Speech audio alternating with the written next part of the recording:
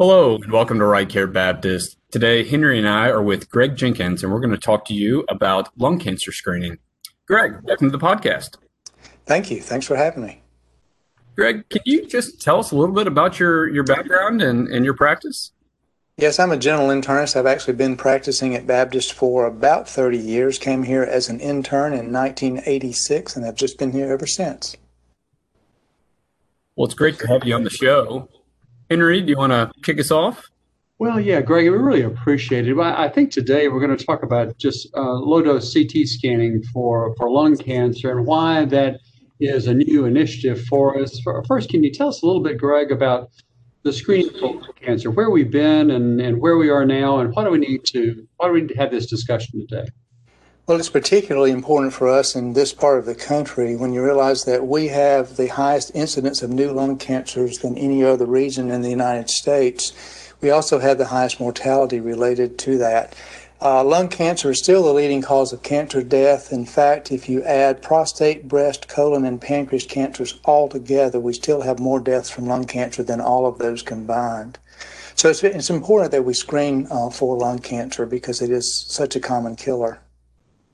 Who should be screened, Greg? I mean, so I know that we're in a risk strata where we live, but what are some of the screening criteria and how did we get to that point? How did we develop the screening criteria?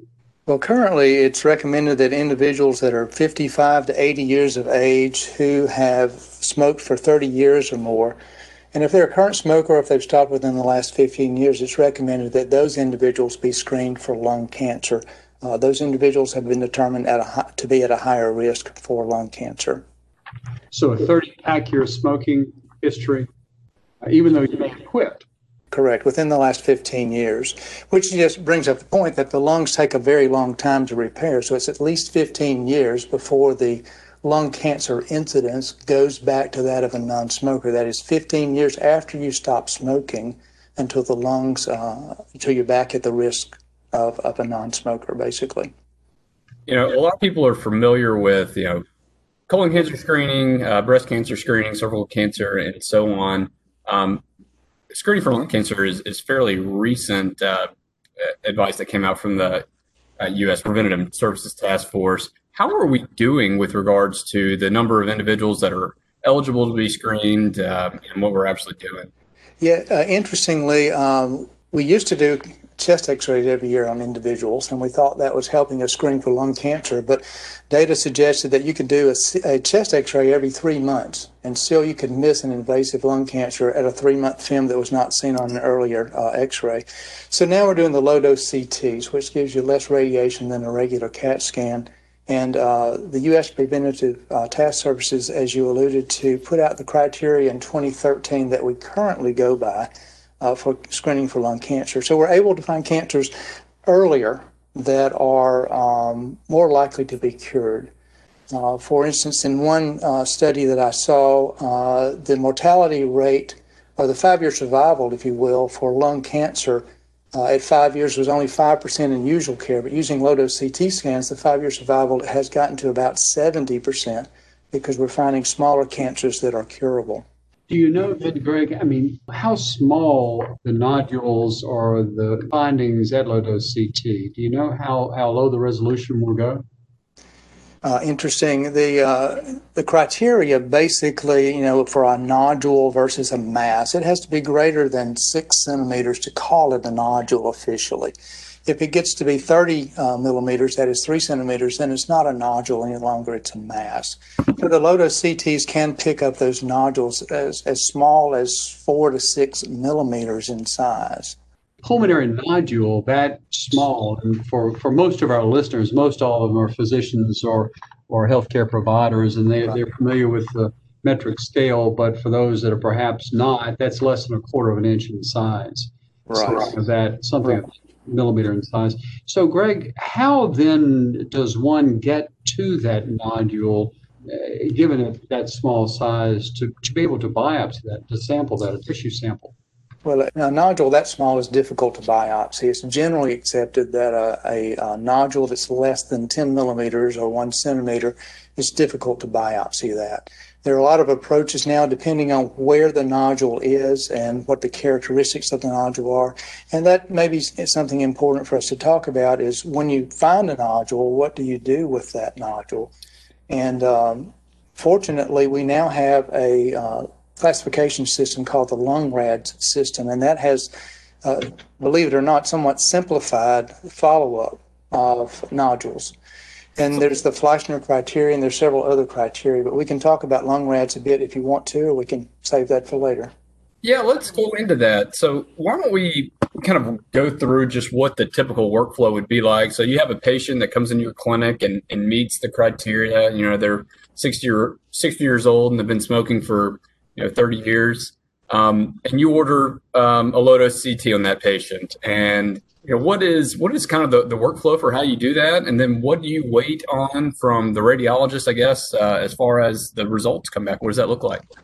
Well, when you decide to order the scan based on the criteria, the next step is to engage in shared decision making, and this is a very important part of the whole process. You need to determine if the patient is not only eligible for the LDCT, the low-dose CT scan, but are they willing to undergo therapy for cancer if you find it? Are they physically able to undergo therapy if you find something? Are they willing to continue to have these scans on an annual basis? Because as we mentioned earlier, we're basically committing these folks to a low-dose CT scan annually for 15 years after they stop smoking. But one of the most important parts of shared decision making is smoking cessation or maintenance of abstinence. So that's an important part of that. It's a counseling process. In fact, CMS requires shared decision making with the initial low-dose CT scan. They require documentation of that, and they also require that documentation be attached to the order. So shared decision making is an extremely important part of that. It's not required on years 2 and above, but on the first year it is required.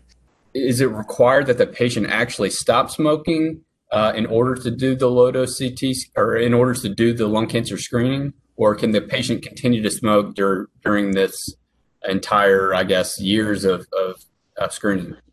They can continue to smoke. The requirement is that we counsel them on the reasons for stopping smoking and try to reinforce that. We all reinforce that on an annual basis, but the documentation as far as CMS is concerned is only necessary the first year.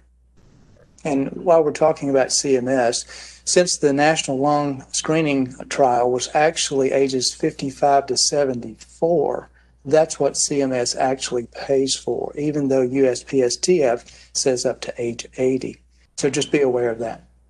Gotcha. And then they also had a recent recommendation of decreasing that age from 55 to 50 as well. Is that right? That's right. Not only reducing the age from 55 to 50, but also reducing the number of pack years down to 20 pack years. So 20 pack years, 50 and up, qualifies you for a low-dose CT. Those recommendations have not been adopted yet. The time for public comment has passed, and we're waiting to hear from the USPSTF about those recommendations, which hopefully will be forthcoming soon.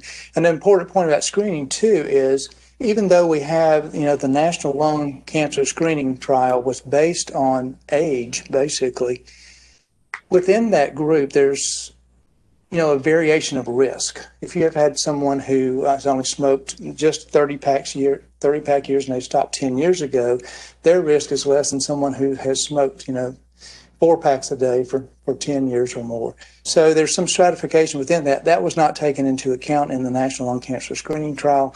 And you might also note that the LUNGRADS were not implemented until after the National Lung Cancer Screening Trial either. So they've tried to retrofit that information and see how the results would have been different using the LUNGRADS categories.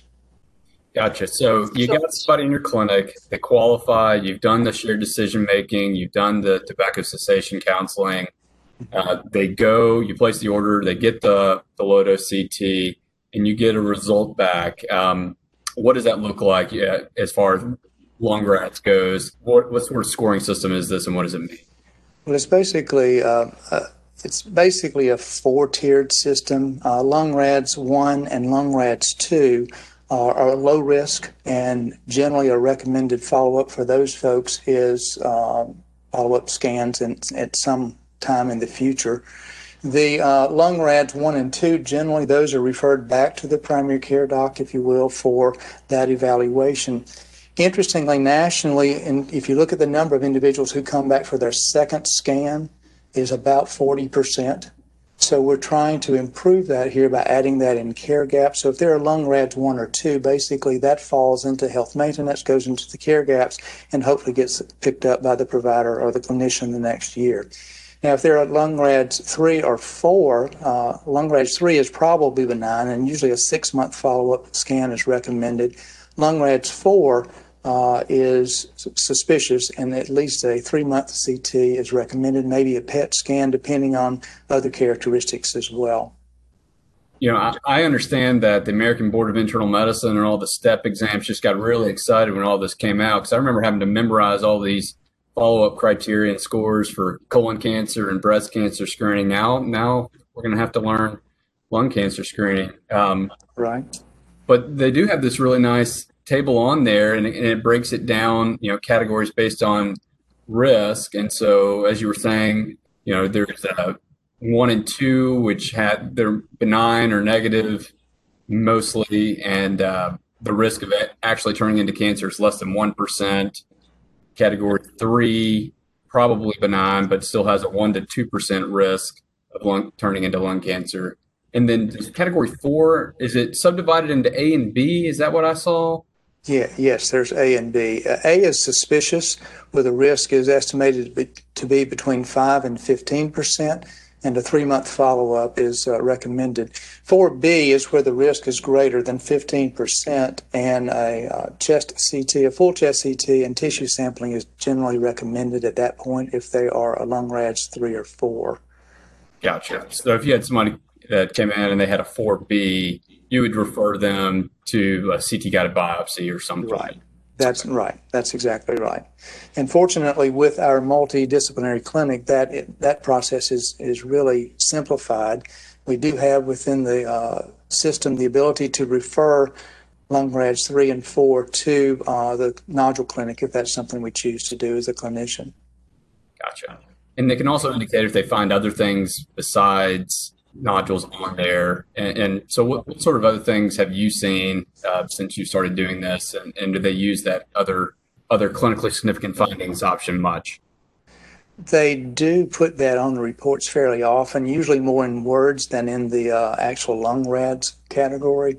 But I think far and away the most common sort of incidental finding I see is cardiac calcifications. And so that does lead you on to ask more questions, particularly if they're asymptomatic from the cardiac standpoint. And I've had cases where that has led me to stress testing that has led to intervention. So sometimes those other incidental findings are important things to find, as in that case. But, sometimes you'll find a thyroid nodule. That's probably fairly common as well. If you find an aortic aneurysm, you're glad you did the test. And I actually have found one of those on the low-dose CT as well. So there are a number of things that you find on these. Are there any risks or any concerns you have about low-dose CT scanning, Greg? Any reservations you have about it? Well, there are some. There's the false positives. You find a nodule, and you go through the entire process, and it turns out that the nodule that you found was benign. So you've subjected the patient to the radiation, to the scan, to the biopsy, to the therapy for a benign nodule, and that certainly can happen. And in the National Lung Cancer Screening Trial that we talked about, if you do 320 scans, you'll save one life. So the number needed to screen to save one life is 320. In the Nelson trial, it was 1 in 130.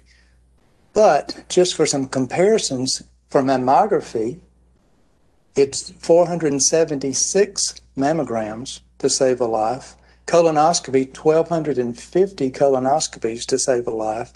For the FIT test, it's around 600 to save a life. So if you look at the other lung cancer screenings that are that we've adopted and are ingrained into things that we do, low-dose CT actually stands up pretty nicely in terms of number needed to screen. Yeah, I was unaware of that. That's a fairly low threshold then for return. Yes. But it is important that we are very careful with how we approach the low-dose CTs and how we, administer this and go through the process, because there are harms to it, as we've alluded to. So that makes it imperative that we're very careful about who we select, that we make certain that they follow up on their scans and they get the necessary therapy, because we could end up, harming someone if we don't apply these guidelines and rules appropriately. Greg, there are other things which are rather endemic to our area, such as histoplasmosis. So are these confusing diagnoses that sometimes will be picked up at a low-dose CT that can sometimes lead you down the path of a false positive? Absolutely, and particularly in this part of the country. But I think our radiologists are pretty good at helping us figure that out. I have not seen a real problem with that particular diagnosis, honestly. So what has your experience been with it so far? Are patients taking it up, or most passing on it, or how's it gone? Most are taking it up. And honestly, now that we have it in the Epic medical record, it appears on my chart, and I have patients asking me about it when they come in because they've seen it on their my chart message. And so it's really, if I can say it this way, it's a fairly easy sell, because folks who smoke, in the back of their minds, they're always concerned about this, whether they want to admit that or not. And when you let them know that this is a way of screening, finding it early, and is much better than a chest X-ray, most are open to doing it. I would say way more often than not, the patients are open to screening as opposed to not. Have you picked up any cases thus far using low-dose CT? My personal experience, yes. I have actually found 7 cancers using LDCT, and six have survived. One of them, interestingly, I found on year 3, which emphasizes the point that you do need to do the annual CTs. This is really, I guess, relatively a new concept, but the USPSTF approved this in 2013. So when they approve something, it takes a year. The insurance companies have a year before they're required to start paying for it. So it was at the end of 2014, early 15 that we've really started doing these. But there's an entire process. American College of Radiology requires a number of things in the order, and they also require a number of things in terms of follow-up to try to ensure that these folks are not lost to follow-up. So it took some time to actually build out the entire program. So as clinicians, we were ready to rush out and start doing LDCTs on everyone, but it took a little time for the system to sort of catch up. And that's not really a negative. It's a lot of work that had to be done for the system to get to the relatively mature place that it is today. Another interesting thing is we mentioned the number of lung cancers in this part of the country. We have more smokers in this part of the country than any other part of the country. But interestingly, we have more low-dose CT certified programs in the southeastern United States as well. Nearly 40% of the certified centers are in the southeast. The screening rates in the southeastern United States is 1.7%. So we've got 38% of the smokers, 40% of the scanners, and 1.7% of our folks are getting screened. So there is a dire need to get the message out and to get these scans done. And that's 1% of eligible patients. Right. That's correct. That's correct. And you mentioned getting it built out into Epic and everything, and that just happened over the last year. And I know it was delayed some because of the pandemic, at least some of the features. So that's been fully kind of operational since, was it early summer, or was it? Yeah, and it was in June that went live, but there was a lot of other things taking the attention of healthcare folks in June. Right. Greg, just from my former work, the one thing that we always worried about with Pap smears is loss to follow-up, or the Pap smear. Back to your point, the Pap smear that does show cervical cancer, and they were very, very few and very rare by the end of my career, thanks to the vaccine. But the one thing we always worried about was someone being lost to follow-up. And I think that's back to your point about making sure that if you get it, though, you have to make sure everything is in place so that you continue this annual cadence or whatever the frequency may be if you have a suspicious Yes. nodule sooner than that. Is that Right. the point you were making? Yes, that's exactly correct. In fact, if your lung RAD's 1 or 2, the way we've built it in Epic is you automatically get a care gap notification in 11 months, and the patient gets a message through MyChart as well.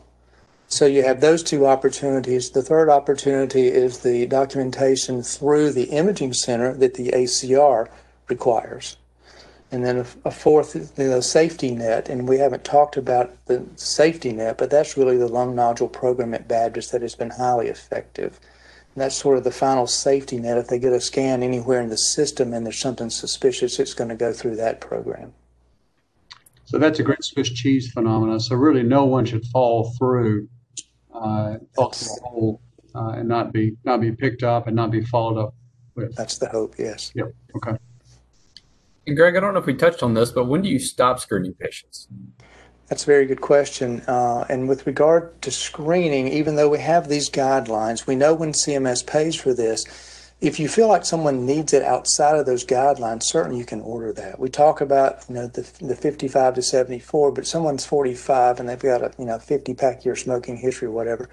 But on the other side, it's basically what's recommended is you stop screening when they have not smoked for 15 years or they develop some other abnormality that's going to shorten their life. Basically, if they have some other intervening medical illness that decreases their expected lifespan, you could stop at that point as well.